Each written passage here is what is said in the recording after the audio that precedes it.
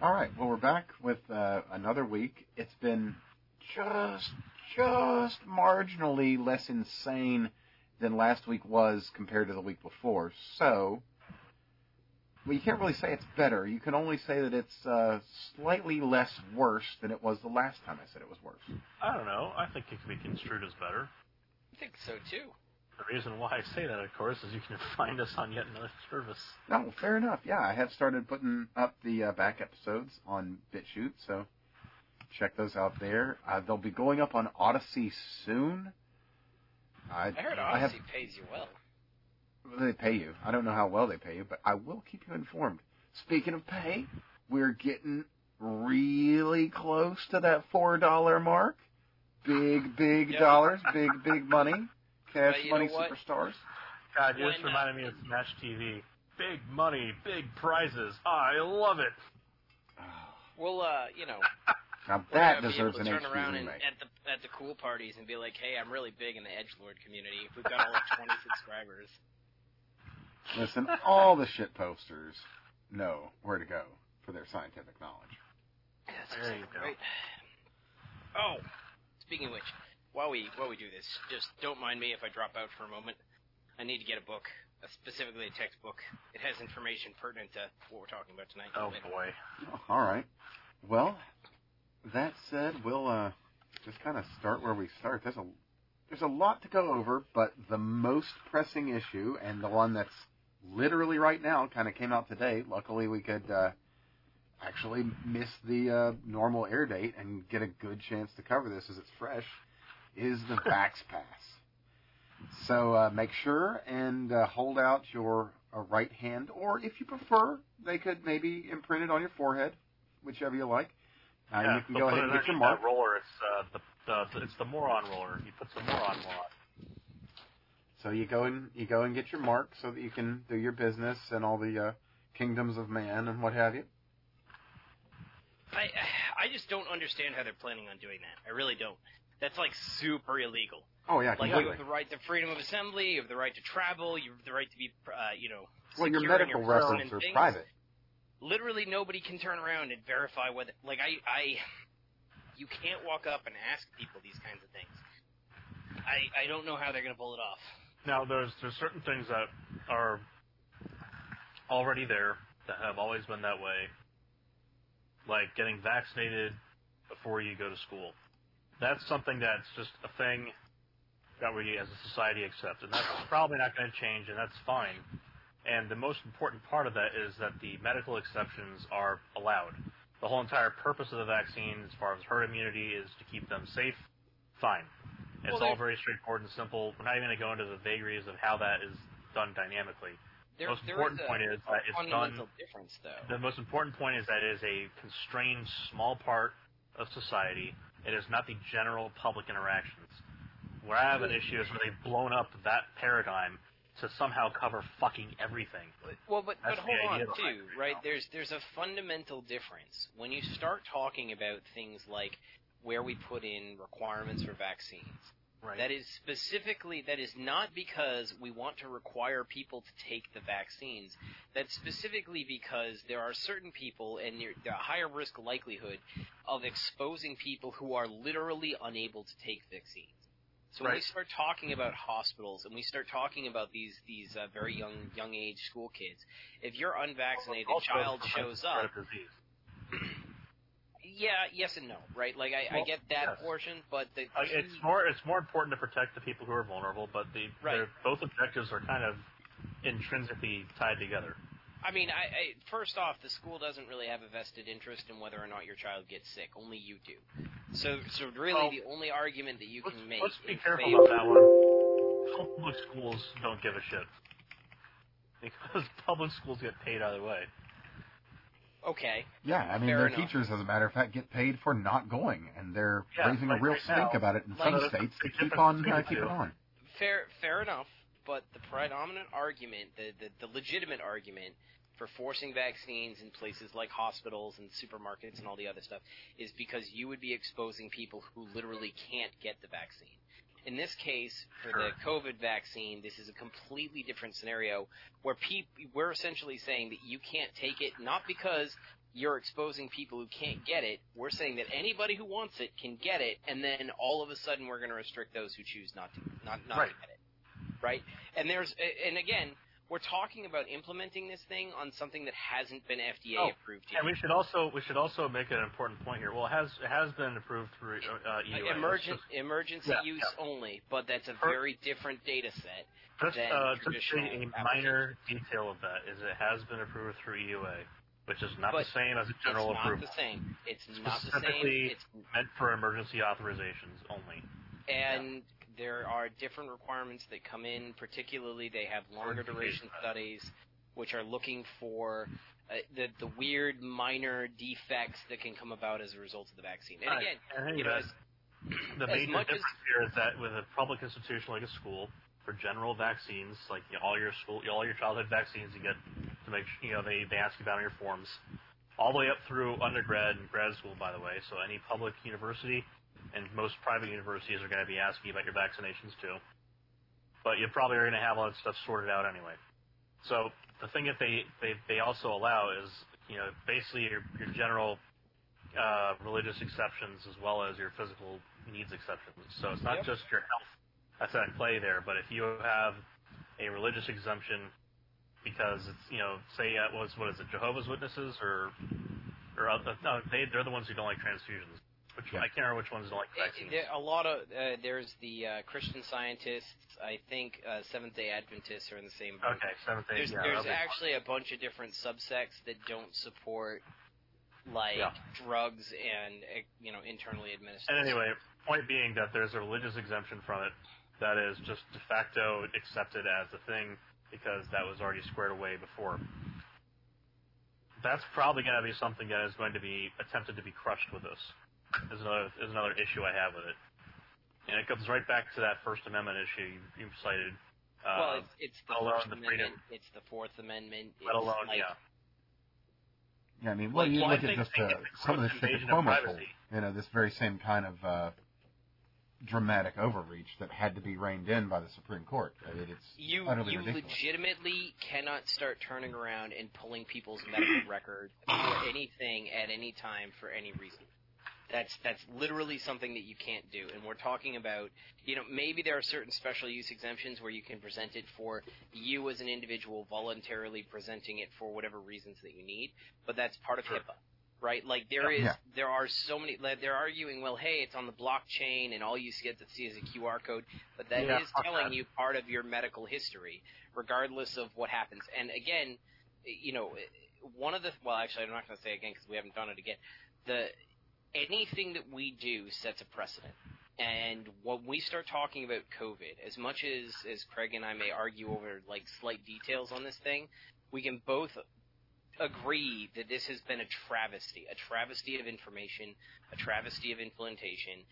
There has been no cost-benefit analysis offered. It has been an authoritarian nightmare, especially in states like mine in New York. We have lost businesses, people have lost jobs, and you have an entire subsect of the political community that literally believes that the other side is evil and should be purged. And if you're going to sit there and tell me that this is going to be stopped just at this is only going to be implemented for this vaccine, I'm going to tell you bullshit and just wait until they come up with the next crisis where they need an app like this. Here's the other side of it, is it's been so politicized that right now, and it's stupid because you're going to find people on any part of the political spectrum that are going to not want to take the vaccine or are a heavy proponent for it, etc. Right now, the predominant zeitgeist is that if you don't want to take the vaccine, you're some kind of Trumper. Well, what the fuck does that mean? Yeah, why would people not want to go out and take advantage of the Trump vaccines that Donald Trump works so hard to make available for them? Kind of the funniest thing I've ever seen, but right now it's all Biden's glorious responsibility, so I guess that's where it comes in. And again, right, I've sat here before and I've defended my, I don't want to take the vaccine. I think that the technology is amazing, and I don't think at any point I have sat there and said anything differently. My issue is safety concerns, because we have 20-plus years, we have decades of research before we start. I shut you down on this one before, too. AstraZeneca. No, you didn't. No, you didn't. You did not turn around and deal with. You didn't, though, right? You didn't I pointed out that there are traditional options that are available but those still haven't passed the standard safety protocols that we put in play specifically just pointing this out. That your major hang-up about the technology is kind of moot when the technology you're more comfortable with exists. Hold on. My major hang-up is not the technology.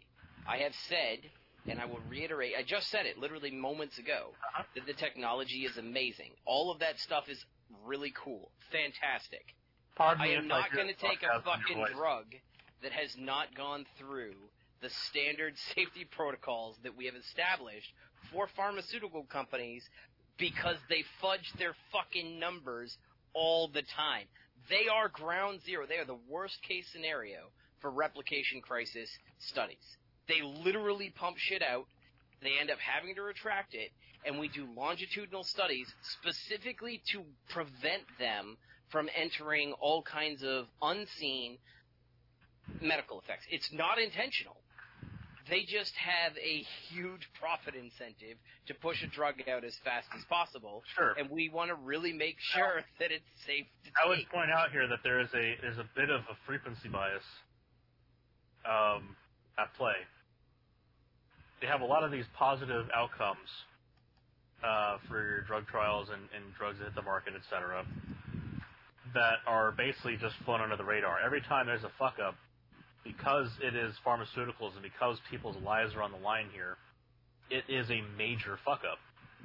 Well, Vioxx is a perfect case study in how to fuck things up, let alone OxyContin and the Purdue company.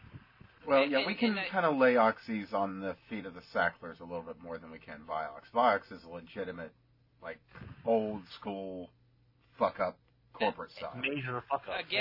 Again, the issue isn't necessarily that people are trying to screw things up. And yes, there might be some bias in that, but we have learned time and time again that short-duration studies do not supplement long-term data on the safety and health effects of these drugs.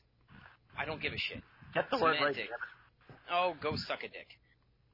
Present one, bitch. I'll come down to Florida. I'm sure my wife won't mind. Yeah, after Cuomo lets you out. Yeah. No, he'll be able to get out. He just won't be able to get back in. Yeah, that's you know what? That's okay. I'll do secret raids transporting senior citizens to go see their grandkids for money. Oh my God. But he's up there. He's just like, I'm gonna be Schindler, all right. That's exactly right. For money. List. I'm gonna be Schindler, but profitable. That's right. It's gotta watch my margins.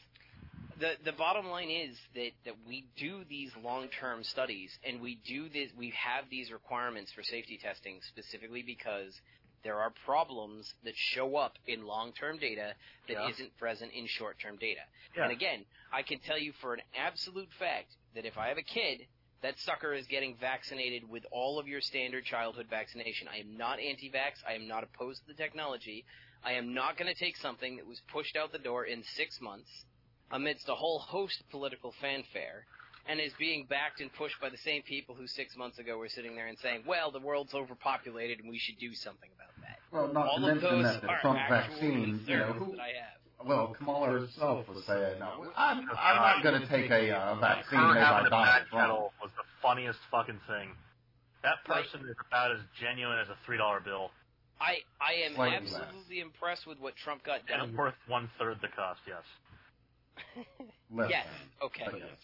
So all of that is very impressive, and this may be a roadmap for the future, but I want to see the long-term safety data, and I don't want to see something that's coming out after 2 months of data and 2 months of studies.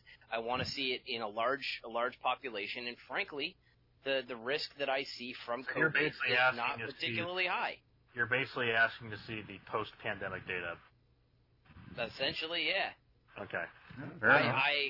And you're aware, and this is not for me to be a jerk to you, but just to make sure it's clear to everyone else, you're aware that that's a physical impossibility to get the post-pandemic data post-pandemic.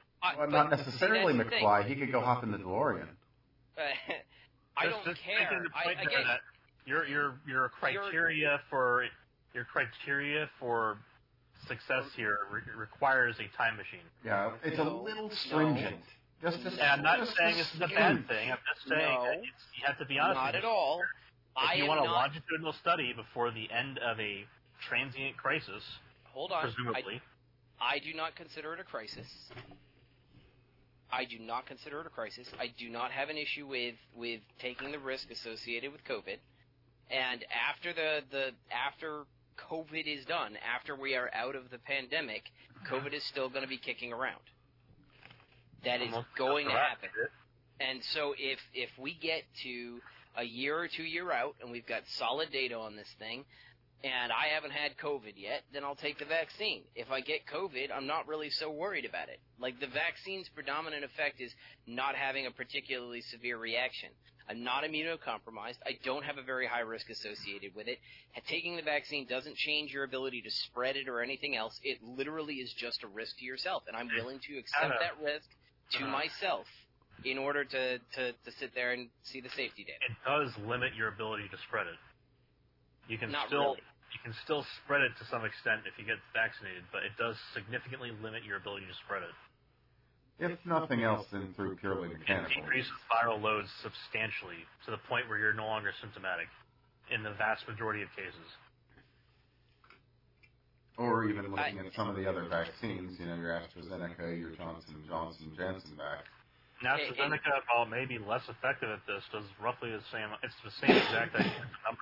I would personally, if you were to ask me where I'm going to put my money after I see the data, it would be on probably Pfizer or Moderna's. I would much rather take the mRNA vaccine than the traditional vaccine after I have the data. Right. No, I understand. I haven't seen the data. I understand what you're saying. And if that means that I'm taking a vaccine after the pandemic, that's okay. Because I don't consider what we're currently facing to be a real global health crisis. I think that it's overblown. The death rate is extremely low, and it's only amongst people who are immunocompromised. If I was immunocompromised or crazy old, that would be a different calculus. That is a valid point. The vast majority, I think it's like 78%. If we're being honest. I think it's higher than that. Last I checked, it was in the 90s for, you have to have a serious comorbidity associated with it for death. Well, you see, a serious comorbidity in the United States is obesity. Yeah, that is to say a serious comorbidity in the United States is being American. Yeah, seriously, that's not a legitimate thing. They toss obesity on a lot of stuff that it's probably not related right. to.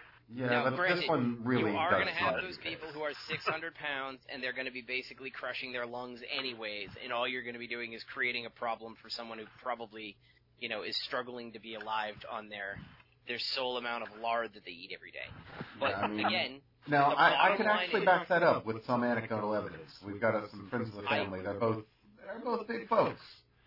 I'm going to say neither one of them comes in lower than 300 pounds, but neither one of them had any real major results from a full-blown infection other than the one lost sense of smell and sense of taste, felt a little fluey for a couple days. The other lost sense of smell for a week maybe, and then that's it. So, I mean, it really is kind of random. It isn't the deadliest thing, but a lot of the things that I think that Craig and myself really are most concerned with isn't the flu, isn't the basic effects of this, but are the weird sequelae, the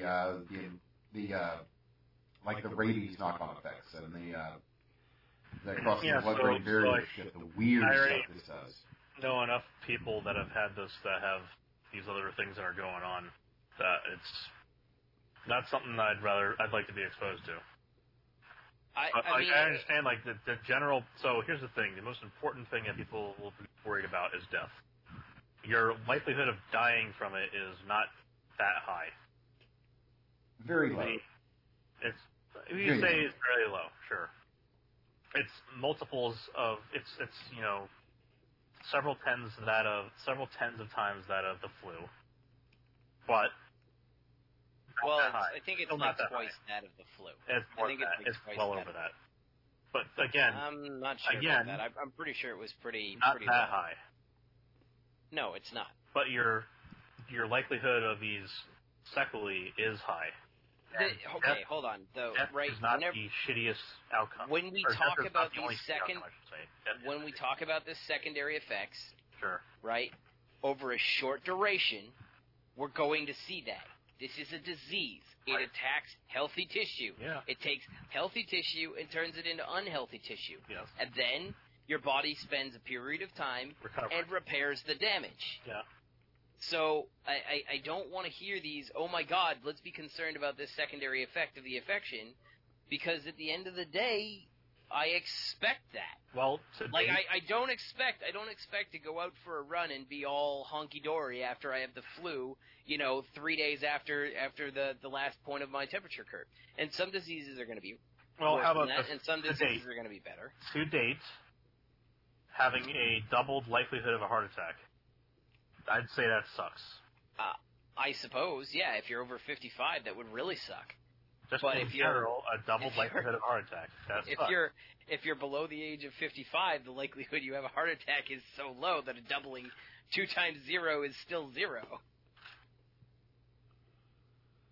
All right. So anyway, but again, we're kind of hitting a largely American audience, so it's not necessarily quite so low. I mean, we're talking to a modern Western audience. So to get back to where we're going with this thing, a vaccine passport, if you're talking about domestic travel, domestic activities, domestic anything, that's stupid. Yes. It's benefiting the entirety of our lives and existence in terms of international travel. Basically, if you're from outside the U.S. and you try to get in, try getting in without any of your vaccinations. It ain't happening.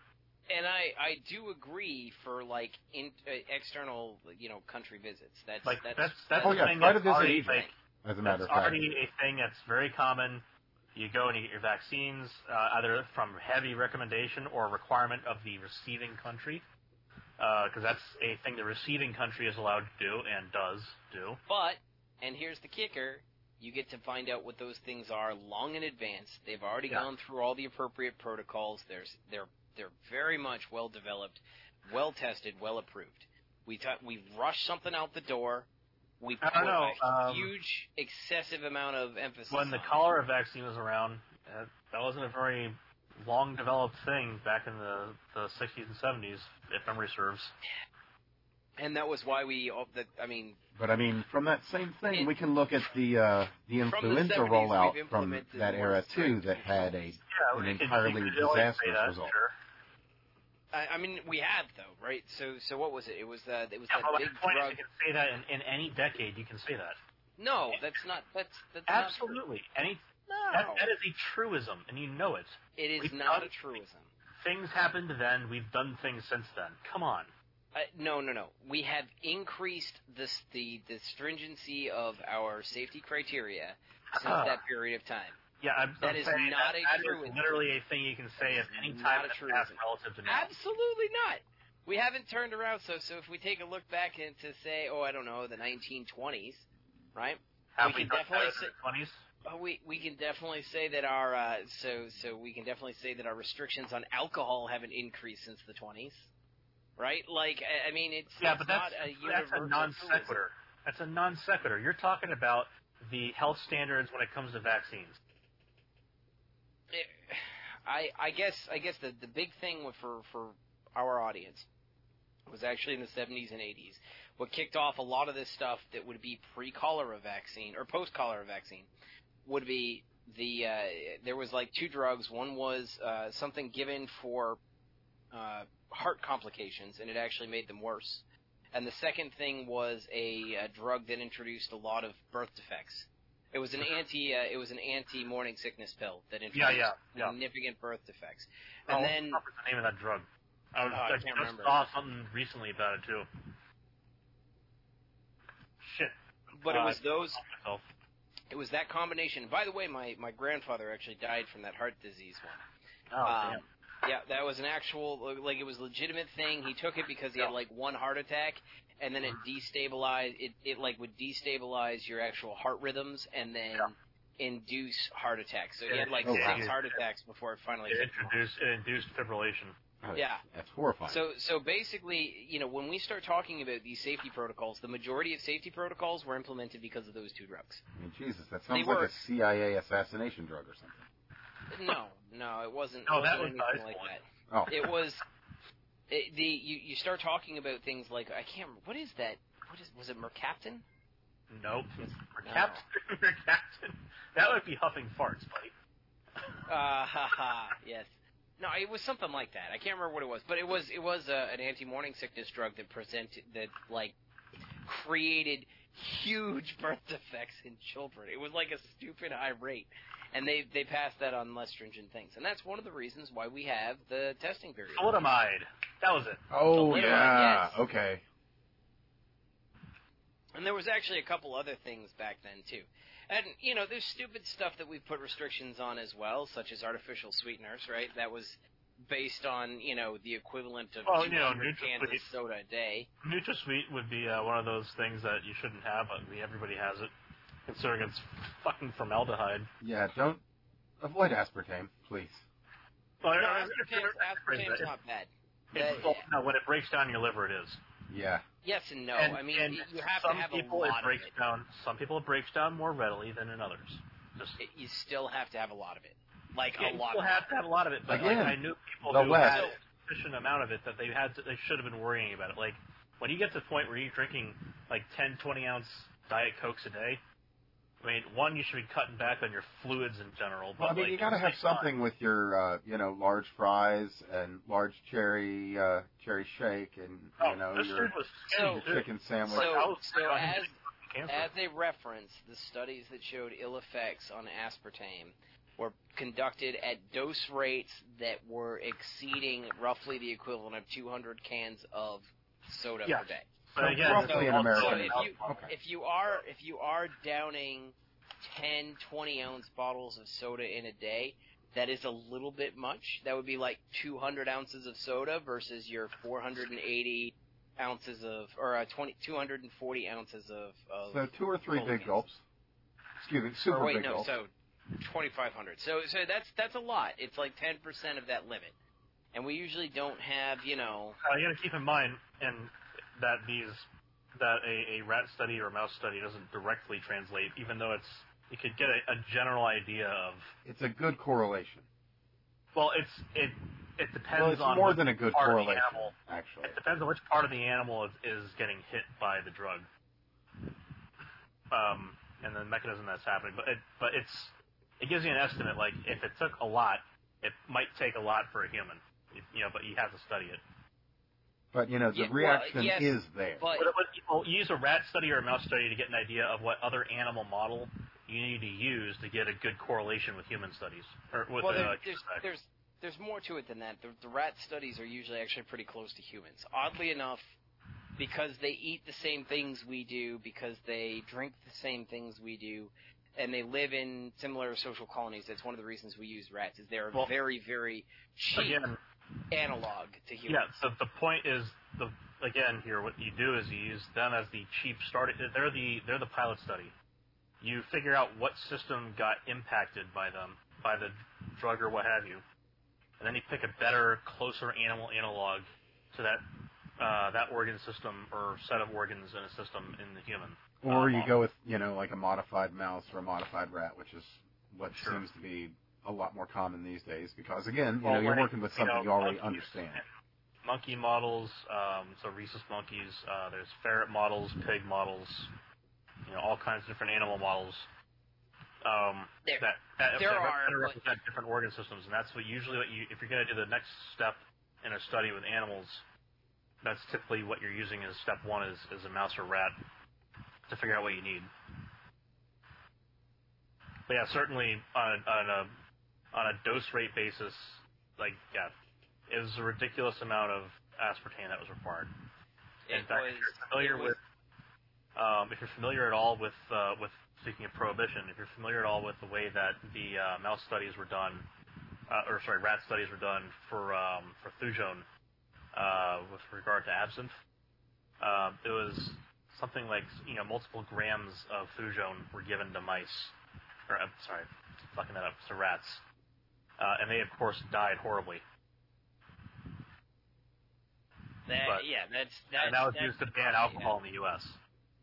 Yeah, that's They do that all the time, and that is one of the problems that you have is that you should follow on research. But when you do sit there and we start talking about something like the aspartame, it was particularly egregious because people were starting to say, hey, you shouldn't drink diet soda, which most people don't have a habit that's 10% of this dose rate. This guy was in high school. He was a skinny motherfucker, too, because you might imagine with all that caffeine in him. Yeah. But he would drink like 10 of these a day. He'd have like 3 or 4 of them during lunch with us. It's like, holy shit, dude, you need to stop drinking that crap. I mean, don't get me wrong. Like, I have a diet soda habit too. Well, like I said, I think like just cutting down on his fluids in general would have been a smart idea. That might be true. Like, I think I can do like a 2-liter bottle in a day. Well, artificial fluids. I mean, drinking that much water would be perfectly fine. Well, the thing is, you should be matching that much with water. Oh yeah, if you really are drinking a lot of soda and this message somehow reaches you, drink at least as much water. You've got to get that shit back out of you after all. I don't know. I like it. If you're drinking caffeine, it's a diuretic. You're dehydrating yourself. This is, well, yeah, not at the dose rates they have in soda, though. Well, now, if you chug energy drinks nonstop, there's people that drink monsters like sodas. The only reason I know about this is because I had to become a pseudo-nephrologist because I have kidney issues. So, for a healthy person, you should be consuming water to replace volume so you don't have an issue. Because people will run into kidney stones, and those are not fun, apparently. Nah, I got a buddy of mine. I got to figure out what's going on with him. I'll probably sit down. Like a normal person out there is going to drink water when they need it. So, you should try to drink more water, but you're probably drinking water. But there are people out there who just get sidetracked or don't think about it, etc., and they get to the point where they give themselves a kidney stone, and then they have a fantastic time with that. Yeah, that's entirely avoidable. Kind of like scurvy today, it's completely avoidable. That's the fourth part about it. I haven't had a good case of scurvy in a while. That's got to be the funniest part in the doctor's office. Not for either person, but for the fly on the wall is the person sitting there realizing I could have completely avoided this, and this is horrific. Oh yeah, for so long you could do just the tiniest things, and then it'd be a complete non-issue. But yeah, that people get scurvy today anywhere other than on an oil rig. I mean, I will really say that there are certain things that, like, depending on your diet, you might need to supplement with. So, because I do have a family history with heart disease issues, namely, like I said, my grandfather got terrified when I was running because I'd get cramps in my chest, and it's not that I was actually having a heart attack or anything like that. Well, it turns out pericardial inflammation, right? What? No, not at all. It's just low potassium. You get cramps if you have low potassium. So buddy of mine, a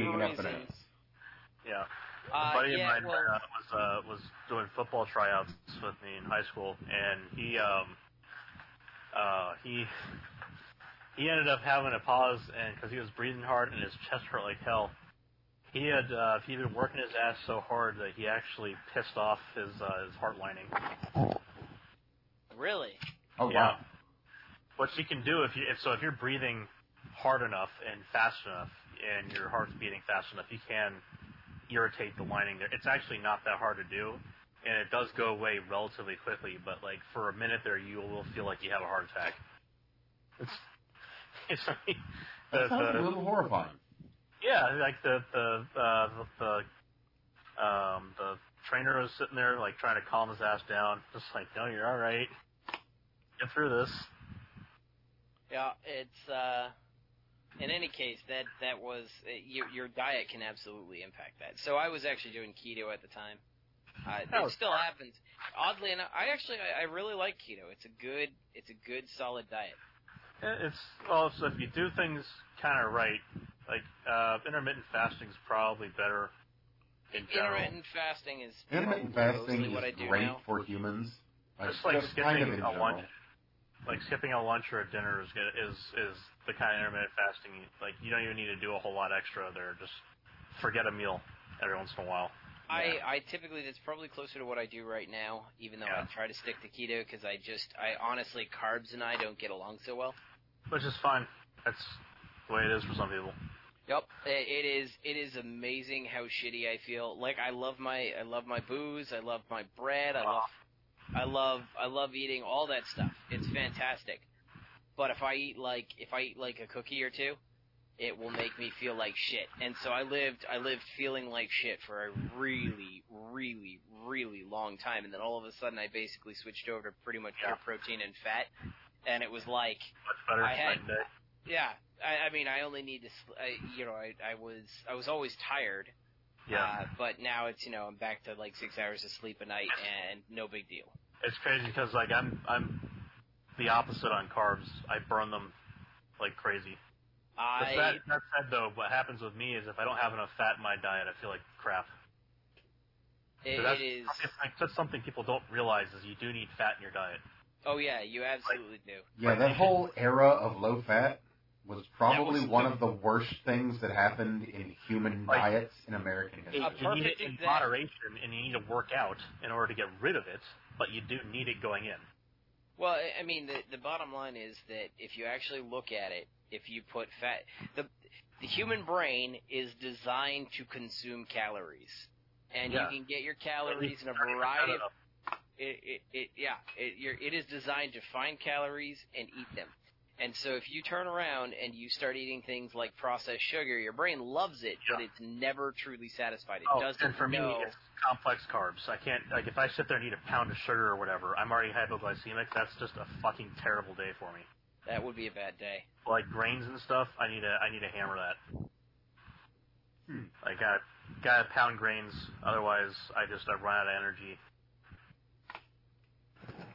Cook right through it. No, thankfully I don't have either of those specific issues. I just have a bunch of weird food allergies, so, That sucks. It is what it is. I've learned to live with it, and I can eat perfectly well.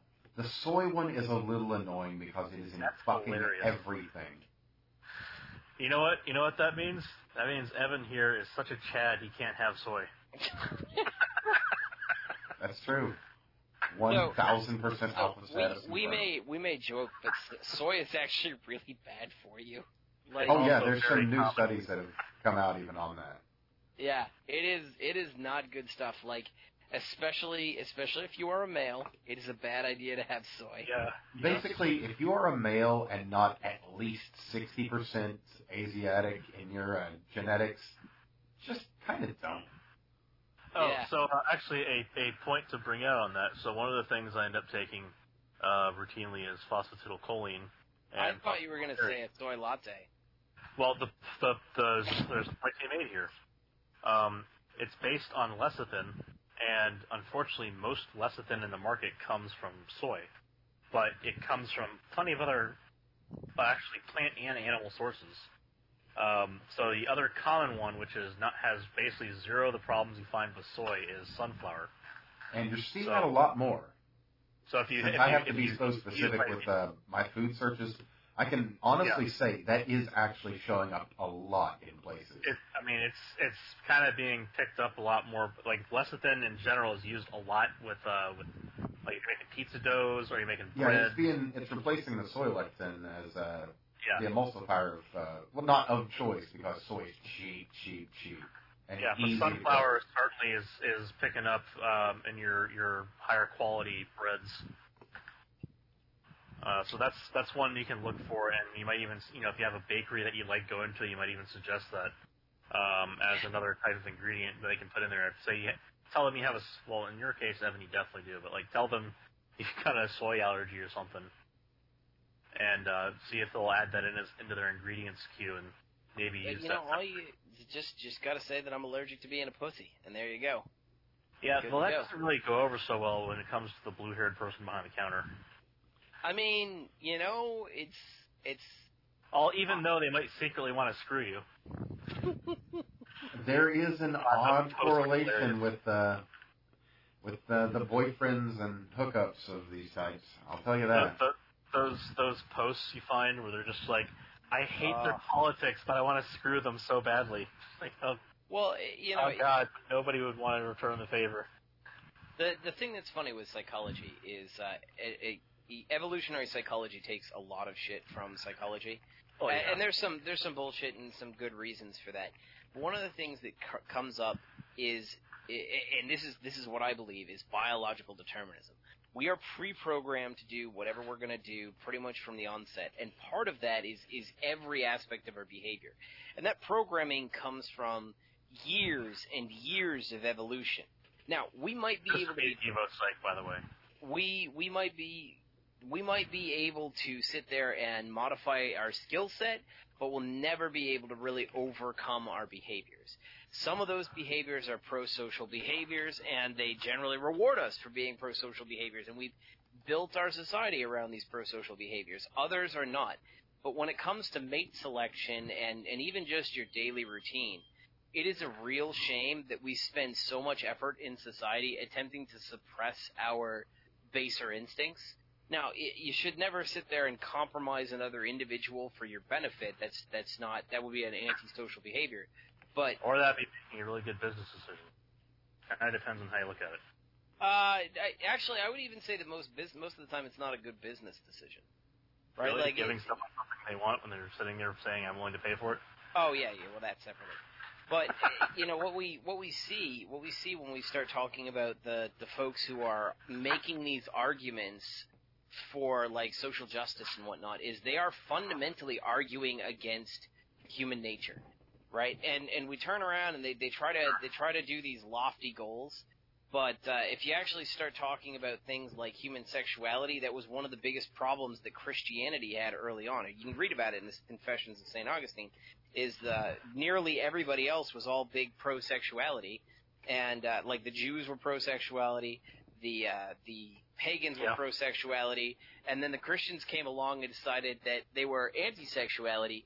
And what ended up happening as a result of that was they did it because they were rising above their animal instincts. That was the claim. Yeah, so to speak. Tried to do that. They tried to do that, but it blew up in their faces, and they like spread rampant amounts of disease, and like it was all prostitution. This and then they said, "Hey, let's figure out how to do abortions," and then that didn't work out so well either. Yep. So I mean, like we can't fight our nature. And that's not to say that you can't be a better person. It's just to say that you can't fight your nature. That was like 16th century abortions, not modern. Yeah, kind of. The idea of falling down the stairs, that kind of shit. Or, and also making sure you had which were and then also making sure you had your humors properly adjusted, which meant exsanguinating you with leeches. Well, I mean, that's less Christianity and more like early medicine. Medieval crazy, yes. I mean, and it's kind of a shame, too, because I was actually reading an interesting article. It turns out that as much as we disregard... I'm looking at my 3D print, and it's really bothering me because there's, like, this excess line of material. So, like, does it just sit there and start extruding, like, a line around the base of the object just to, like, get stuff through the nozzle? Yes, that's normal. Yeah. Okay, all right, because it looks... So here's the thing. That is always going to be there. If you add a skirt, it will fill in the gap between that and the base of the part. And then a raft is when it puts a little support frame that it constructs all over the entire skirt area that builds up a little bit from the base before it starts actually putting apart. All right. So that's always going to be there, and that's exactly what it's for. Got it. I've got a little bit. Looks like some of these things are going to need to be cleaned up. I might be running my extruder a little bit too hot. But is it bubbling? No, it's not bubbling. It's very stringy. So there's a couple points where, I mean, that could just be dust coming in on the filament. Oh, what you'll want to do for that is print out one of the temperature test units, and you'll be able to actually see how that works out. Do boat. That'll help you figure it out. There's little arches in it. Ah. Yeah, the boat is such a classic. It looks like it sorted itself out once it got like or make a calibration cube. If you print calibration cubes, that'll help you with a quick print. That'll give you an idea about your dimensional stability, which is partly related to the temperature because of sag, stuff like that. I think it's actually doing okay now. I just think it was for whatever reason, some of the initial filament that it was extruding was a little bit wonky. But everything else seems to be doing okay. Could also be a little bit of an odd space in the bed, but I don't think so. Yeah, well, that's this close to get into my test prints. Keep trying to assemble the thing, and one or two things stops me. So, okay. Well, my goal right now is just to get my damn blower part made because I think I threw that out because I didn't know what it was. Like I said, the slowest print you can tolerate to get the best dimensional stability, lowest temperature that you can work with. That'll give you decent fusion. Then when you do your second iteration, you can step it up a little bit so that you'll get better reentanglement across the bulb line, just for a little bit of added support. But you also want to print with full infill, so that's a solid part. Don't worry about it impacting the way that the thing moves around. You're talking about a few grams of plastic hanging on the end of it. The first one that I'm doing is going to be this print, and then the second one. So once I have that on there, and I have some level of blowership on there, I'll go back through and do another one. That'll be like the second print I do is going to be the same thing I did the first time. It's just going to be like with it actually working the way it's supposed to. Right. So we'll see how that goes. But yeah, so where were we? Oh yeah, we were talking about medieval medicine.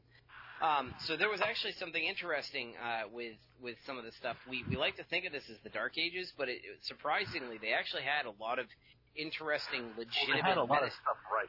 Well, I mean, the Egyptians had functional brain surgery that people didn't die from all the time. Well, yeah, but then again, fucking Neanderthal age people had that shit too. Yeah. Skull. I can't remember what the name of it was. I think it started with an R, but like basically they cut a piece of the skull out, and they you can find they found whole tribes of these people that had these ritually cut out pieces of their skull. I mean, that's not. I suppose you could say that isn't technically brain surgery so much as it's skull surgery, but. I mean, still, the majority of you're not going to get an infection from using crude stone tools. No, but I mean, there's other things there. So, for instance, a brain infection, more importantly, because holy shit, there was a very impressive. Somebody actually went through and started. They found some doctor's notes for like various ointments and some of the other stuff, and they actually had medicinal properties if they were brewed to their original standard. Oh, right? Certainly. And they were basically introducing things like antibiotics without having the actual modern antibiotics. Right. But it's really impressive. It is impressive, but more importantly, when you come and look at these things today, not only do some of these kind of these remedies still work, obviously, they aren't going to have lost whatever potency they had because of time and if you're going to prepare it today, but the vast majority of these kinds of things, and I say vast majority meaning definitely not all. Most of them have been explored, and because they have been explored and they've been appropriately refined and standardized and used as treatments, they're just called medicine. And the majority of alternative medicine in that regard, and I'll say this, the majority of alternative medicine purporting to be medicine in this regard is alternative because it failed the test of being medicine. There's some things. There's some stuff where we go back through the notes that they're discovering. Yeah. Well, a lot of that, too, is just that the studies haven't been done as well.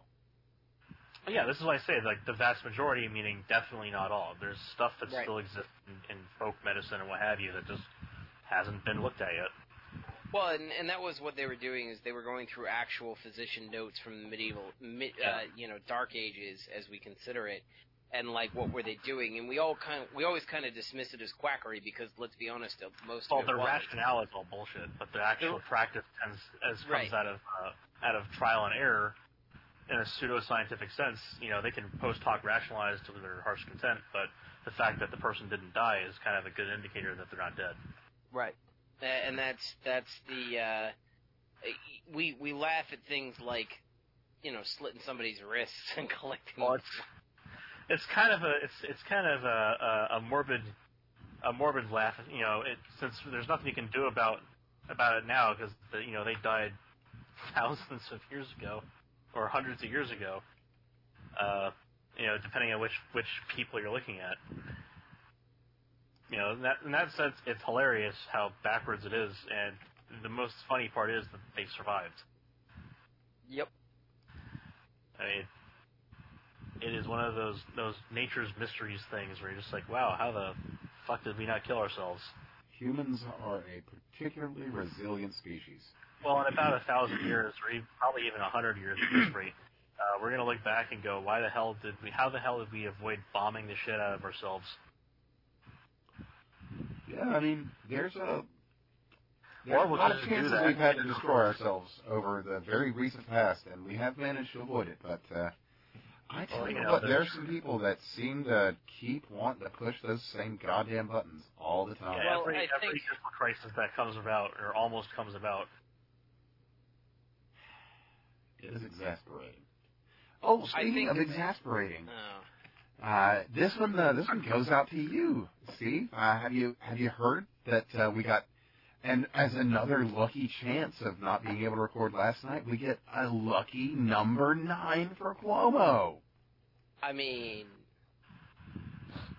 he's better. With Gloria Allred today, yes. No. Oh, that wasn't it?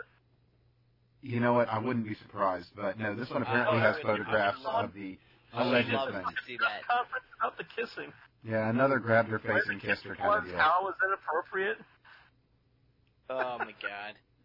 No, I saw that on Twitter and I started laughing. Just like I just remember her from Rat Race, being the horrible person she is in Cameo. I mean, she's always a pretty terrible person. I don't know. You know what? Her and her daughter. Her daughter is following in footsteps. It's disgusting. I stand very firmly with. You gotta give Cuomo a lot of credit that he hasn't backed down. Unlike all the Republicans and the rest of the Democrats, he's like, whatever, fuck you. And I love it. He knows exactly the game that's being played. He does. He does know the game that's being played. He fucking instigates it half the time. Well, no, I mean, I don't think that he's the one who instigates it half the time, but I suspect that it has been... Last year, I would say he more than half of the time instigated that shit. I suspect. Oh, we're doing great with the ventilators. By the way, Trump suck a dick. Oh, also we need help. By the way, fuck your ship. I suspect that what we're really seeing is kind of confirmation that the whole entire Me Too thing is just being used by Democrats as a weapon. And the thing is, I'm guessing they briefed major members of their party to it, and so he's just like, whatever, I'm just going to weather this storm because they can't get rid of him. They can't get rid of him for this stuff because it's all like he said, she said, A, and then B, you'd have to actually go through the legal process to remove him. Well, and all the time, all of these assholes. The first news that came out had documentation though. Even if they do, they still have to go through the legal process to remove him. Part of the problem that we've had up until this point is that basically everybody acts like a giant fucking pussy, and they cave. Whether they're Democrats or Republicans, they sit there and they grasp their friggin' pearls, and they cry out to the night that, oh my God, how unfair of this, such a terrible thing must never have happened, and he's just like, yeah, whatever, go fuck yourselves. And that's fantastic. I actually respect the man more as, the Me Too shit doesn't bother me. The fact that he is weathering the storm is fantastic, because A, it means that we are coming to the end of the Me Too era. Uh-oh. Right? That's what it means. Yeah, don't necessarily take issue with that, if I'm being entirely honest. I think you might have to have an intervention here. It sounds like he's one of these 50 Shades of Grey 50-year-old lesbians. Waiting for Cuomo to come in and turn them away from their deviancy. No. I would love to see him get ousted for his actual decisions. But I think the upside of Cuomo doing what Cuomo is doing, if Cuomo resigns, the Me Too era, let's call it an error. The Me Too error continues on indefinitely. If Cuomo does not resign... It's the same shit with a different name as every other time. You know what? I am okay with them sitting there and coming to the conclusion that that weapon is dull and that they can't move forward with it. I think that's better than sitting there and ramming this stuff down our throat. Well, the thing is, it's not going to stop even if this does fall apart, because they're just going to keep using it as a weapon. They won't be able to use it against him. I mean, if we're being completely honest here. Well, Cuomo is undoubtedly at some point here going to try and make his case for being presidential material. I don't think so. I think that's over. Yeah, that's done. The party. COVID, I think he's still probably going to try and push it. He might not get it. Yeah, and he might do it. He might do it vicariously. He might have someone push his name in the ring during a convention, but I bet you it's still going to happen. I don't know. I think that ship has sailed. And he might even be the one. I got to be honest. I really think it's a bridge too far, considering everybody in the party has disowned the man. He's not that stupid. I mean, he can't be that stupid. And let's be very clear. There's a huge difference between Democrats and Republicans. In that, and I'm not saying that they're not the uniparty. I'm not saying that I love Republicans, because I don't. I hate them just as well. I hate them for. You're an independent person. I hate them for different reasons than I hate the Democrats. But the Democrats, incompetence, pussiness, pick a verb. Like they're spineless idiots is really what it comes down to. So the Democrats are like. I don't want to call them smart, but they know how to control dumb people. Is really what the Democrats are. That's what their party is controlling dumb people, right? The Republicans, on the other hand, are literal spineless weasels who don't know what the fuck they're doing and can't manage to get their shit in a row when they actually somebody sat there and told me the Republican Party is just really great at snatching defeat from the jaws of victory. And there's no better example of that than them coming into power as they did, which was a much larger majority in both the House and the Senate in 2016. And they had that for 2 years, and they did, nothing. Meanwhile, the Democrats are attempting to reshape the entire country in the first 3 months that they have barely a 50% majority in either. Right? So, the Republicans snatch defeat from the jaws of victory on a regular basis, and they should be shamed for that. Well, you got these America Last rhinos that are kind of just pushing that whole party line and saying that we've got to aid our allies and do all of this and help out everybody else and make sure that we've got all those poppies, they've got to be watched after by our best boys over there in Afghanistan.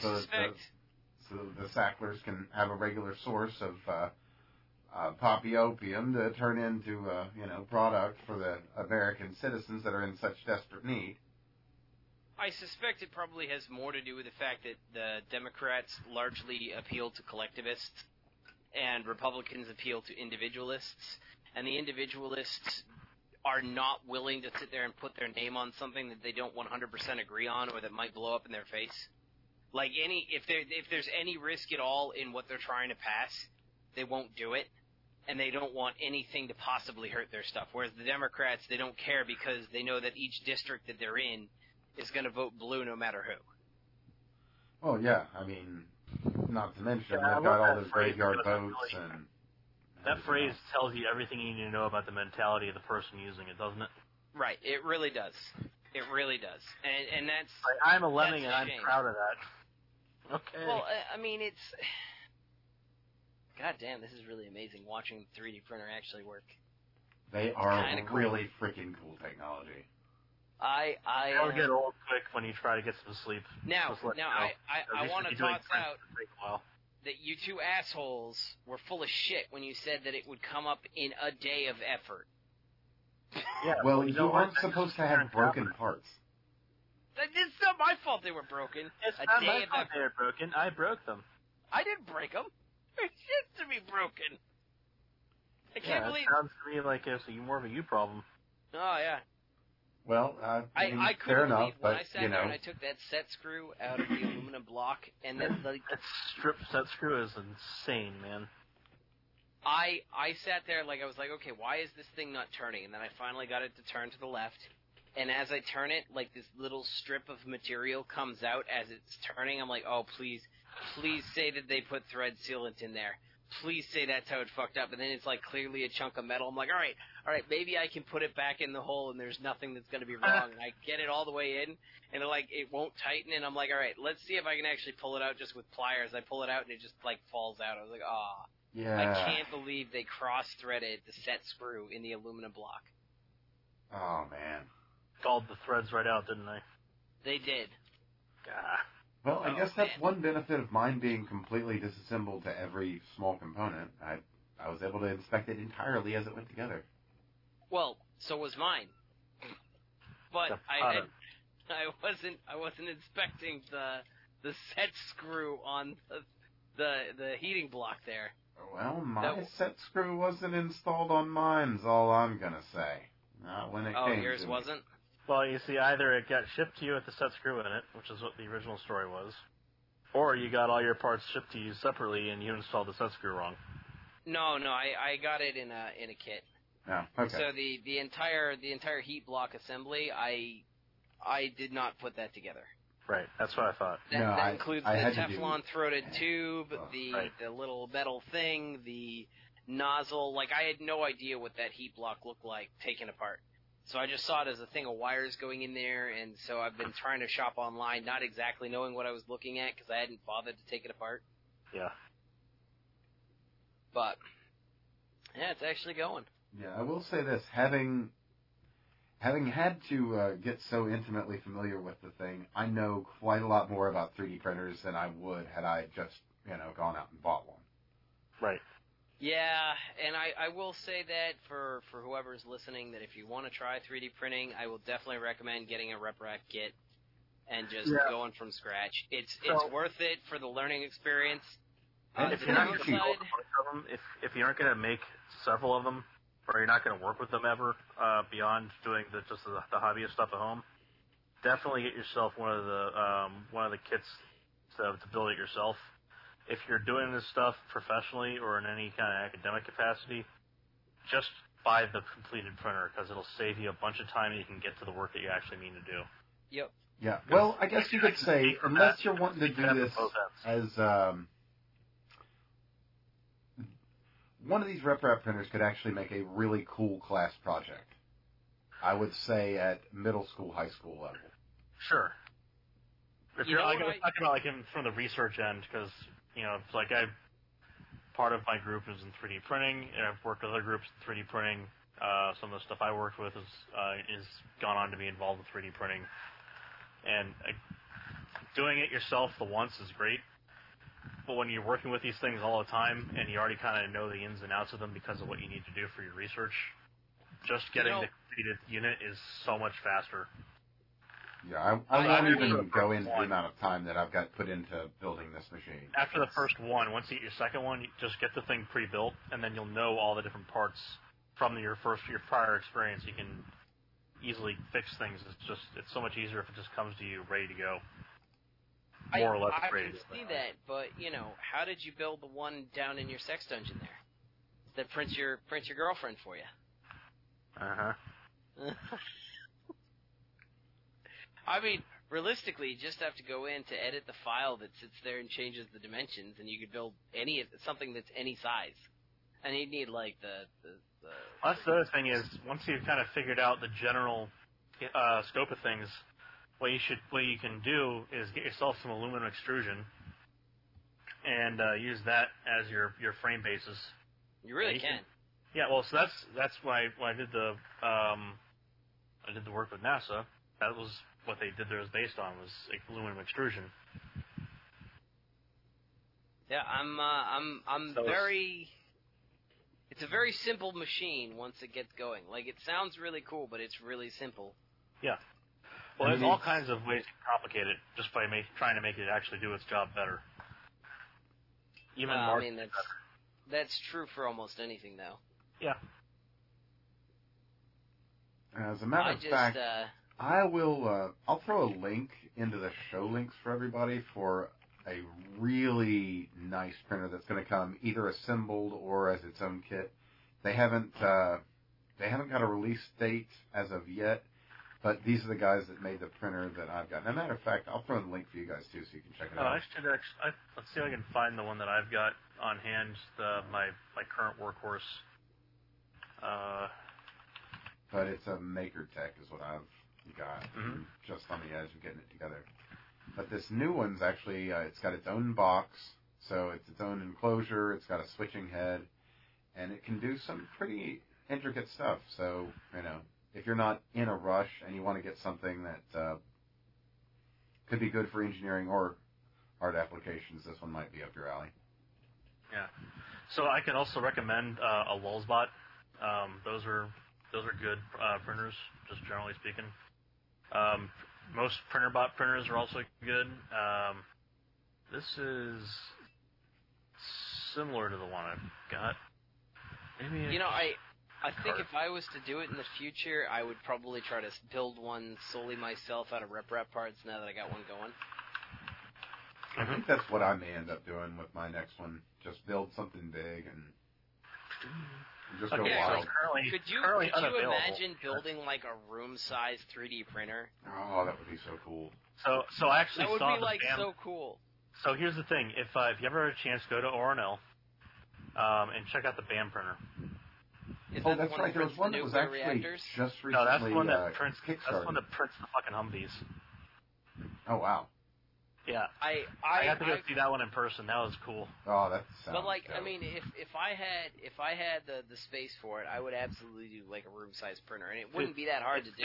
It's got a fucking single screw extruder mounted onto the arm of it. It can do 2 different materials at once. It's nuts, and it does a 6mm extrusion filament. I could totally see that if you had a barn space or something like that, where you could just sit there and build something into the pylons and just start printing whatever you wanted. A vehicle would not be that hard. Especially if as long as your vehicle is plastic. But actually, you probably could pull it off if you did aluminum or something like that. Like, aluminum's pretty low melting point. Yeah, we're just about there, as a matter of fact. I was just telling Evan about this yesterday with the hot end I had designed for a research project. The upper end of it was purposely to allow for the printing of certain alloys, and the material. The only reason we had an upper bound on the temperature that was being supplied was because the material of the hot end was going to be an aircraft-grade aluminum, a titanium aluminum alloy, and the melting point of that was 760C-ish, and so we capped it off at 700 because just with the stresses involved, it was still so far below yield with the kind of force we're going to be loading in with the motor. So we ended up, the final project when it was constructed ended up having a maximum temperature in code, a hard limit of 500, but it could have gone to 700. I mean, I can see how. That's to be able to print Now the question is, when they do gun buybacks, how much can I print out? What you should do is go with exponential increases. All you have to do is get yourself some of those NEMA steppers and a couple boards, and some hot ends, unless you have an SLS, in which case you can print hot ends too.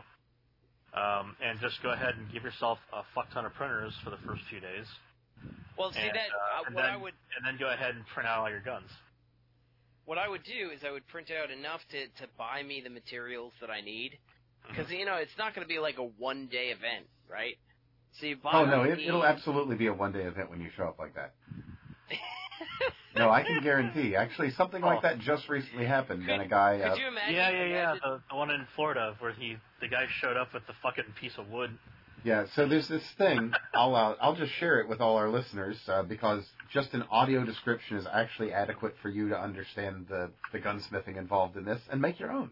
So here's your lesson for the day. It's called a 4 Winds shotgun.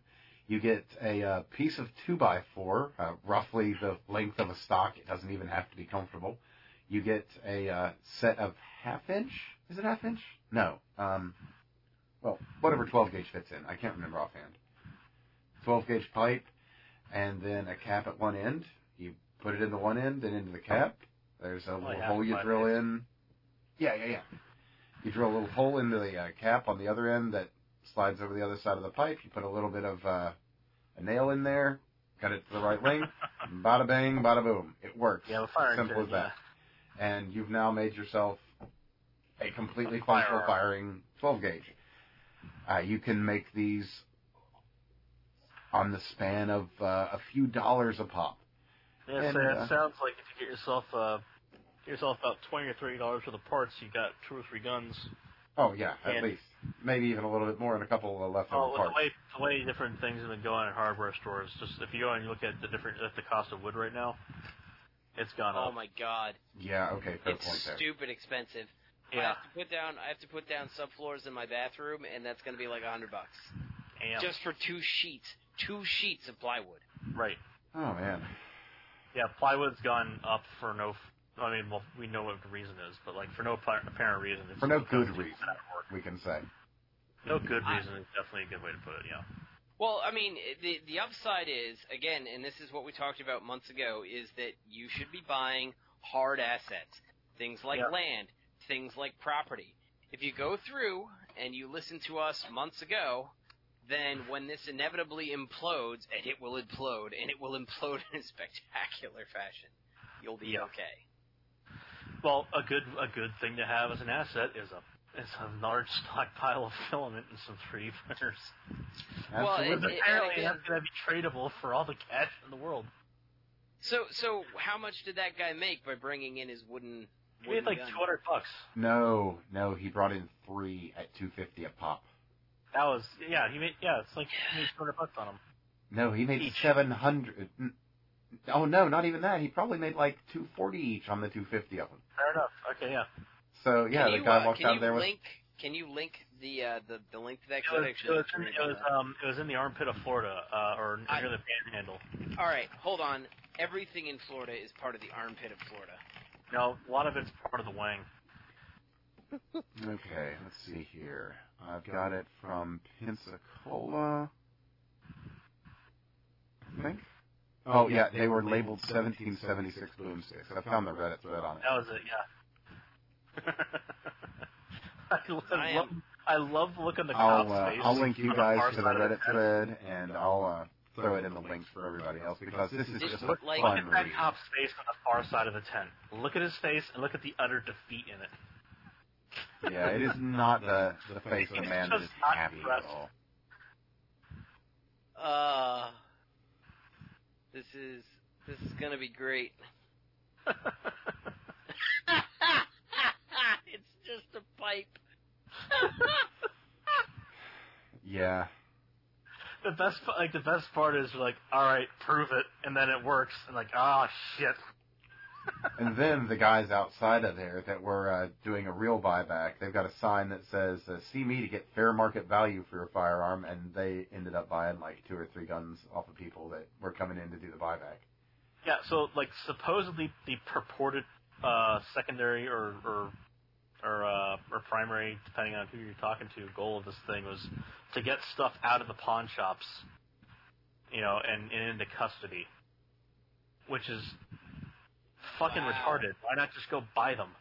This is great. The gun club showed up to counteroffer by paying actual market for guns, and then all they were able to sell was BB guns and 1776 pipe guns. That's great. Yep. Freedom is a wonderful thing. Florida moment right there. Oh my god, he's got 3 of them in that case. This is great. Yeah, they apparently ran out of money inside of 30 minutes because of all this. Which, just bravo, noble patriot. And I'm honestly like, once I get everything fully, like once I get the upgrades done. So the printer that I have has a lot of safety questionable choices. Yeah. So one of them is the firmware, which you should upgrade the firmware from the stock to like, was it Marlin 1.19? at a minimum, just so that you have it fail if the thing overheats? Like, so it depends on which printer you get. If you get the pre-assembled ones, you're probably going to be good with the firmware they have for a good long time. Oh, but that's no fun. I'm just saying. And they cost like 3 times as much. Once you get through all the fun of making one yourself, like sometimes it's worth the extra cost. Like because you're talking about. It depends on your needs and the amount of time you're willing to throw at it. Ones on Amazon for like $100 or like $100, $150. I mean, I see Ender 3s come up all the time for $150. Yeah, Ender 3s, $230, $240. And that's not even garbage. It's actually completely okay. Well, I have a Monoprice, which is a ripoff of a Chinese knockoff of a ripoff. Just to give you the entire chain of how bad that is. The Ender 3, so I paid $160 for mine, and the Ender 3 is like $180. Right. Yeah, so that's pretty normal. But you don't have to put together the Ender 3? So basically, with these single frame ones like that, like you just have to bolt that upright part on. That's not too bad.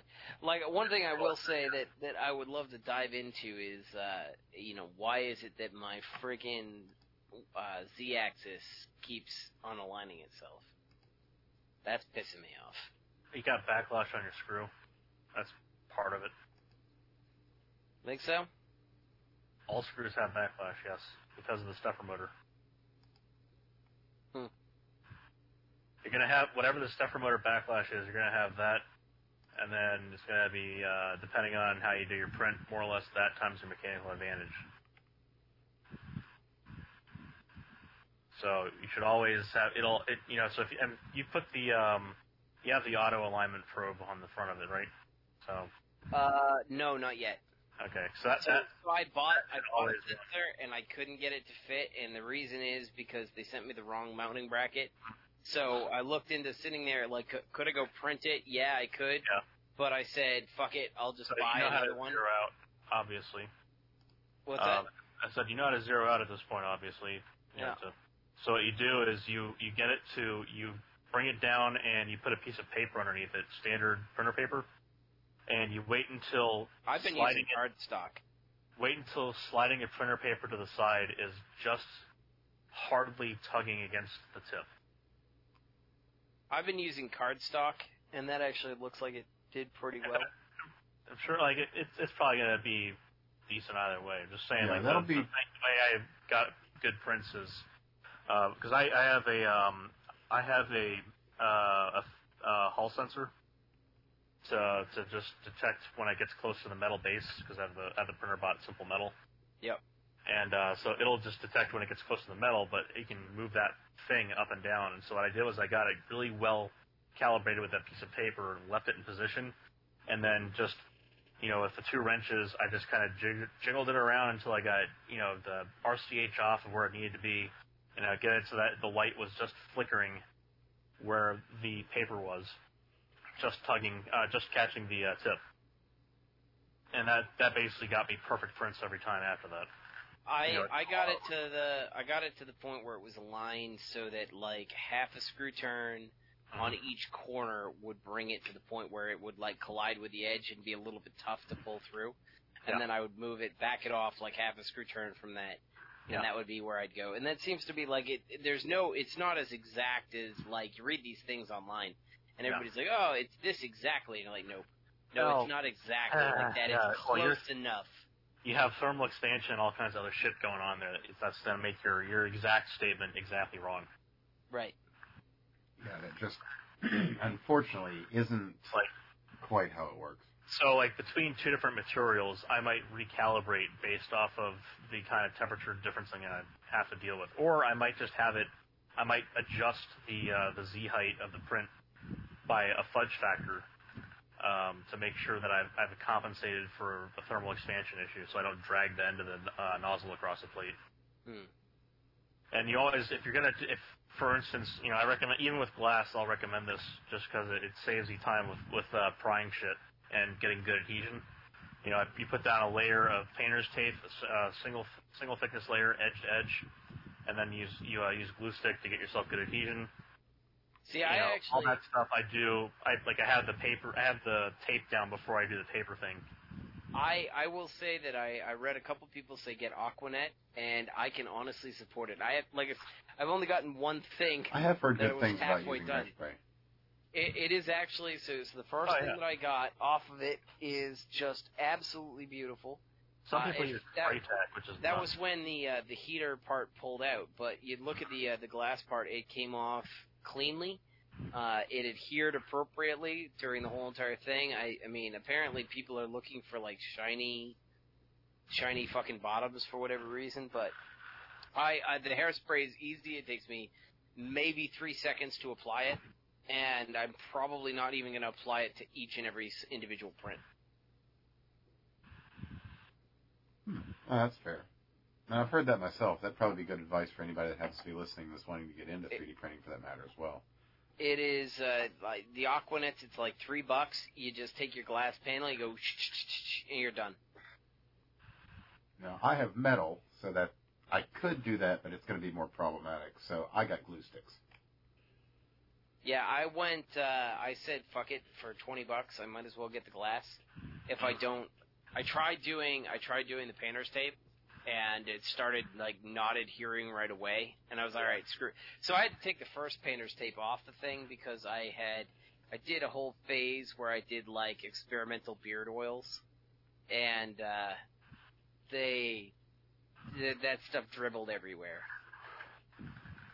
On your I was actually so more specifically, I wasn't doing experimental beard oils at the time. I was looking for so you only use a little bit of your essential oils when you're making the beard oil. So I was actually looking to figure out an appropriately temperatured mix between more expensive ingredients and less expensive ingredients. So I wanted to use coconut oil and olive oil, and find out at what mixture do they work. And then because I had my window open outside, and I happened to be doing this in the late summer, early fall, as the temperature fluctuations were coming in, I found out that beard oil is a little bit of a problem with coconut oil, as it solidifies at a much lower temperature, and it's all the impurities that solidify, and those impurities solidify regardless of whether it's mixed in with anything. So you need like an 80% olive oil to 20% coconut oil mixture, which is just a shame because it just doesn't have that silky feel. I guess I'll have to take your word for it. I've never used beard oil. Good stuff. Good stuff. Makes your beard feel oily. And as a pro tip for anybody at home, when you run out of lube, coconut oil, excellent replacement. Fantastic. Works every time. You can buy it in multi-gallon jars, so it's very economical. Yeah, and, it is food grade, so there's that. It is food grade. It is, and, it moisturizes while providing the appropriate level of texture and softness that you need. Well, there you go. So everyone's got to learn something new today.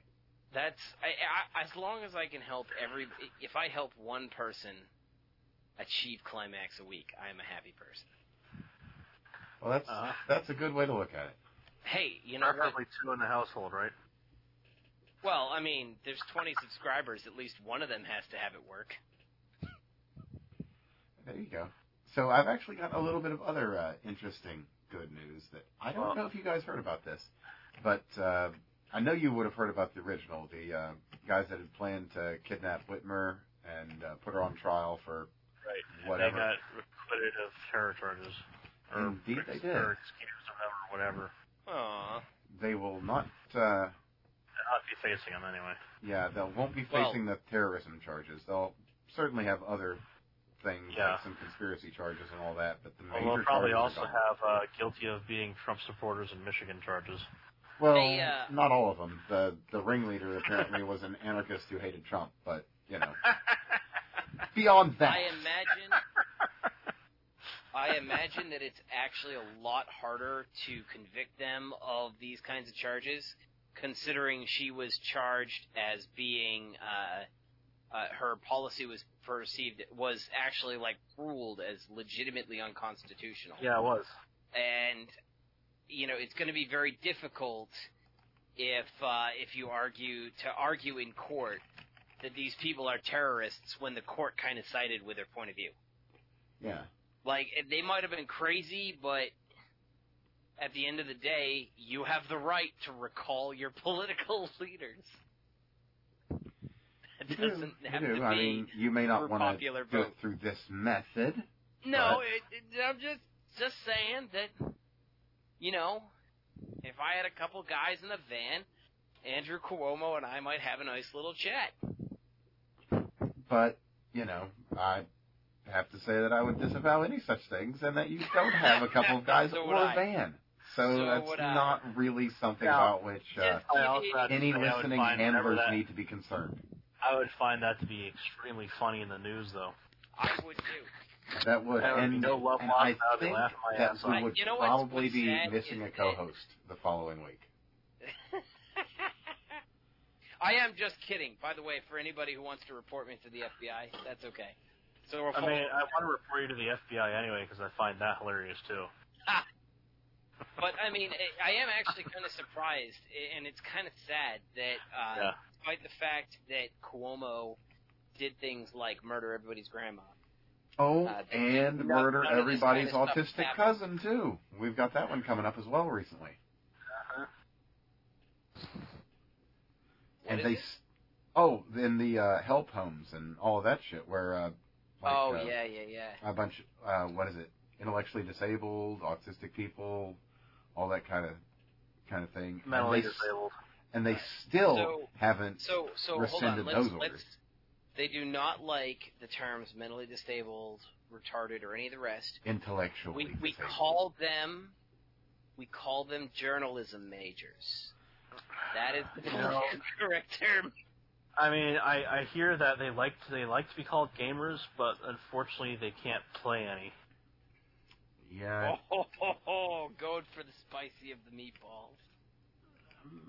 Yeah. Well, although I have heard also that as a form of inclusion for diversity's sake, all devs are encouraged to include an easy mode called journalism mode. You know, I believe it. Well, at least a few have taken them up on that often, so we can thank them for that. And I'm sure all the journalists out there appreciate having the ability to be more of a spectator in an interactive medium. I'm very impressed with.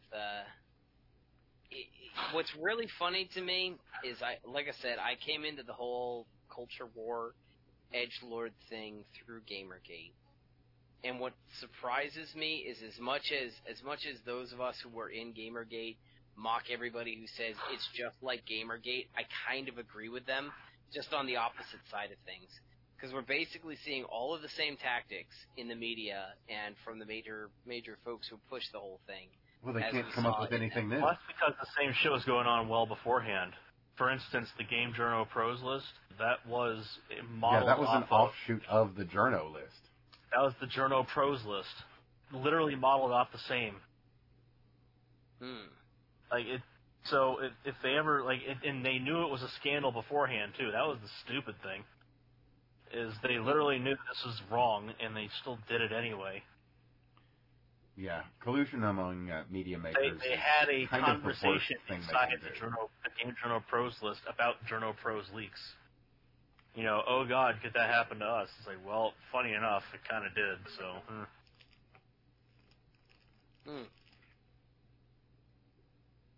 It is stunning, though.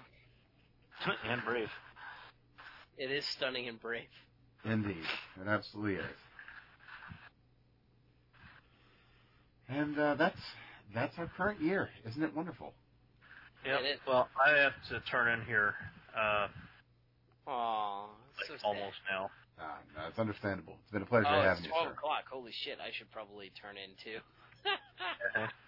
All right, well, if you guys want, we can just call it an early night on this one and wish everybody a fine evening. We've got a couple of other interesting topics, but nothing really topical that we have to go over now that we haven't already.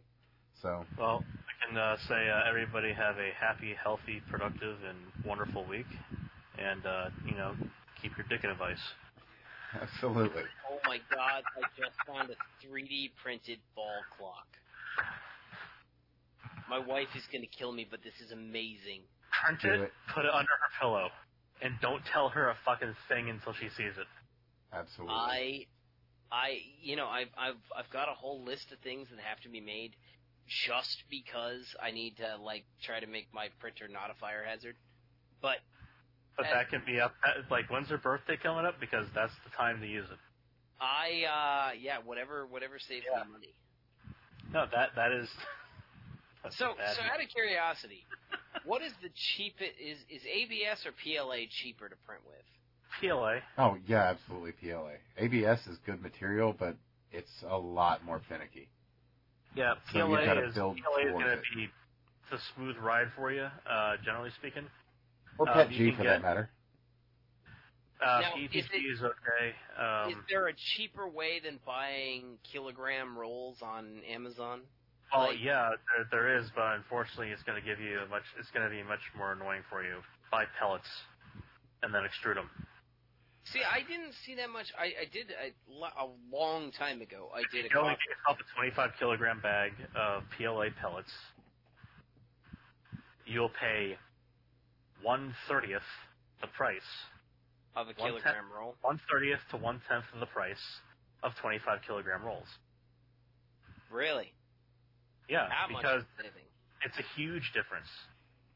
Why? Because nobody has a fucking extruder hanging around their home. Yeah, that's... Yeah, but I will build... People are weird like me. I will build an extruder. Well, there you go. I don't imagine... Here's what you do. Go onto eBay, I shit you not, and look for an Arborg Allrounder. Probably a 225 will be what you look for. Those are 35-ton injection molders. Those would be an injection molder you could use, or just find yourself... What are they called? So this is an injection molder, mind you. So this is a bit heavier duty, but Arborg makes good injection molders and extruders. And the thing is, their resale value is ridiculous. The one that we had working in our lab when I first got there, that thing was made 2 years before I was born. And they sell for $5,000, around there. And you just have to make sure you have the hookups in your home. It's usually pickup only. If you can find them and you can go get it, it probably costs you about a quarter to half as much as the thing is actually bought for in order to transit the thing. But it's worth it just because it's relatively cheap compared to getting a new extruder or a new injection molder. Yeah, plastic production is actually pretty expensive. People don't really understand, but it's a heavy outset. But then once it's there, it's done. I mean, $5,000 for an injection molder is stupid cheap. The molds are the expensive part, to be honest here. Look, I get that, but I imagine that I could get a 1.75 millimeter tip and attach it to a screw and a heating coil for a lot less than that. So you see, here's the thing: is I have one of these desktop extruders. It's funny. I backed it on Kickstarter. It was made by a mechanical engineer at UF. So I almost knew the damn guy. And it's basically just an auger bit inside of a pipe with a heater on the end with a pin. Yeah, that's all it should be. Yeah, the problem is it's actually pretty terrible. Really? See, I'm a bit of an elitist in this sense in that I actually work with real fucking extruders, and I gotta tell you, it's not a real extruder. And if you want to clean that fucker out, good goddamn luck. So basically what that means is, regardless of what you do, you're going to be purging instead of pulling, screw, and cleaning. So if you want to make serious quantities of filament for yourself, if you're doing just the benchtop stuff, you may as well get one of those little hobbyist things, the desktop extruders, because they're all going to be, again, the same basic thing: an auger bit inside of a pipe with a heater on one end. Considering they're only $98. Right. But they're going to make shit quality filament. And here's the other thing: if any metal gets sent through and you don't see it and you don't clip it out, and it gets down into your So why would you have metal going through on? Because it's a damn auger bit, which is sharp, inside of a metal pipe, which is probably galvanized and it's rough, and so little chips of metal come out. So you have to purge probably a kilogram or two before you get the majority of the metal shards that are going to form out of the thing. Got it. Yeah, but then you can, Takes a while. Yeah, just saying that the now that said, if you've got a lathe or something and you want to bore your own tube, yeah, if you bore a tube and you ream it, then you're probably good. You know, or if you want to spend the money on ordering the parts from, I don't know, shipping MasterCard or something, you could probably do it. Yeah. But then you're spending kind of more money than you wanted to. So. But I was going to say here, if you go on eBay and you find yourself an old extruder, I'll go to eBay, check it out myself, and see if they even have these things still. Well, I guess the weird part for me is the pellets. I struggle to believe that the bag of 20. It's much cheaper. I know this because I have to actually print out it. Like, it's so cheap. These plastics are so cheap, and they are marked up because people don't have extruders at home, and they don't have the ability to get the kind of tight tolerances that they get with these bigger extruders. Keep in mind, like, they have a floor space to draw the filament through a water bath, make sure it's under tension, and make sure it's properly lined up, and then to wind it onto one of these wheels for you. So that is a price markup that begins it. Then they add in, like, a 30 or 40% markup in cost, and then on top of that, there's a 20-odd% that Amazon takes. So by the time you get it, it is way past the cost of the raw plastic. But again, there is actual value built in, but a lot of it is inflated cost. Got it. And it's largely a demand and availability thing because people don't have extruders at home. They don't have either the expertise or the know-how or the will to make tight tolerance filament. If you get tight tolerance filament from these people, which is basically what most of this stuff is, you're paying a premium. Well, looking real quick right now, I'm seeing 18 pounds of black PET G for $45 on eBay. So what you do is search for 25 kilograms or 55 pounds. Those are the standard size bags that you will get in industry of pellets.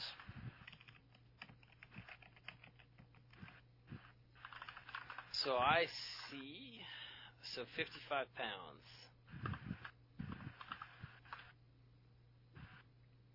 PLA pellets. Oh, there you go. I see. And resin is the typical term, not plastic. So PLA, neat resin, or whatever. 55-pound box. Yeah, 50 pounds for $150 for $12 shipping. Oh yeah, and cheaper still. So yeah, I mean, if you really wanted to do it, you absolutely could for a lot cheaper. Just got to have a handy injection molder. I am not seeing an injection it. molder. It's $25 for a kilogram, and you're saying it's 1/30th the price?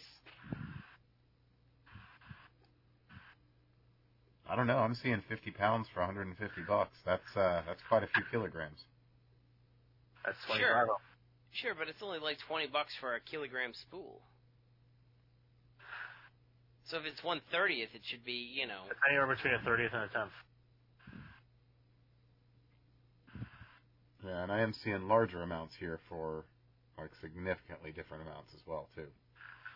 So keep in mind, like. Also, this is a quick search, so actually finding a good provider. I imagine you can find these things for you. So you can get you could go to RTI and probably have. So RTI is RTI or RTD? I think it's RTI. They're intermediate. They do reformulations and such, and so they'll compound large supplier plastics, but they'd be like one of the people to go look at and see what kind of resins these people deal, by the way, on large quantity scales. So it's the reason why you're seeing this stuff on eBay is because somebody has a large quantity to sell of these polymers or these resins. Yeah, I mean, I'm seeing it for basically as little as about $1 a pound. Yeah, that's about right. See, I could see that, but that's not 1/30th. That's still a markup. Yeah, this is on eBay too, so I mean, obviously there's going to be a markup. If somebody was dealing directly with a supplier, it would be a different matter. Like finding Spectra these days. I'm finding like anywhere between 150 to 240 bucks a pound. And if I was to make, like, let's say it's a 25 kilogram bag, and 1 kilogram costs 20 bucks, that would be like, my assumption would be that I would be looking at like 500 bucks. Oh, yeah, no. It's at like that, half at the that price. Thing, you're paying almost the same price. That's not worth it. No, you'd right. be looking at So it's like a quarter deals. the price. It's maybe a quarter the price. Not 1/25th the price. So, context on this, and I'm fine with being wrong. The anywhere between 1/30th and 1/10th of the price thing comes from as much as 5 years ago. Well, I mean, it would still be cheaper, so I got to figure out a way to actually get an extruder, like a real extruder that works. Yeah, so screws are the expensive part because they have to be specially machined. But if you're just dealing with like an auger bit and a pipe, like you can. Here's the thing: the auger bit and pipe method is probably it's your cheapest way to do it, and it's not going to give you the worst results in the world, but it's not going to give you great results for consistency and diameter. So if you're printing something that doesn't need high precision, then you can use that filament pretty easily. Just to make sure that when you do the take-up on it, it's consistent and gives you a size that is going to feed into your printer okay. And get out your calipers or your micrometer and go down and get yourself a decent average for the length. Or chop it up into bits where you have an idea of kind of different diameters, several meters sections of different diameters. Just as a general rule, if you're going to do a print, you should also use your calipers to get an idea of the diameter of your material before you do the slicing anyway. It'll give you a certain number of meters. You have that many meters out of your spool, or you have an idea of what your spool's... this is the idea behind the high precision stuff. You're not supposed to have to do that. But you do. Yeah, that is actually a whole nother concern. Make sure you've got enough material for the thing you're about to print. Yeah, there's that. Like, that's, just thinking about it, I'm sure there's a lot of people that run into that just thinking... I've gotten to, 30 hours in on a 37-hour print before and found out that I was out of TPU. And that was a shitty day. I wasn't just, my spool ran out, I was completely fucking out. Darn. Oh, man, that's a son of a bitch. Yeah. I forgot to order this shit last week. Why would you use TPU? Because it's thermoplastic polyurethane and it's a rubbery material. Oh, you can print with that? Yeah. So polyurethanes in general are rubbery elastomers, and usually they're cross-linked, like say your Gorilla Glue stuff. And that stuff it's not thermoplastic, meaning you can't extrude it because it won't slide past itself. It's all cross-linked in a 3D matrix. But the TPUs are truly thermoplastically processable, and so that you can extrude them very easily. It's basically it's extrudable rubber, but it's rubbery. It's not like actual rubber. But you can make stuff you can make so I made a couple of these squeezable low poly Pikachus and other Pokemon for the nephews and nieces to fuck around with. Yeah, so you can make little squeeze balls and you can make wallets and stuff. You can make a functional 3D printed wallet. Yeah, I'm thinking that'll actually be kind of useful for some of the things I'd like to try as well.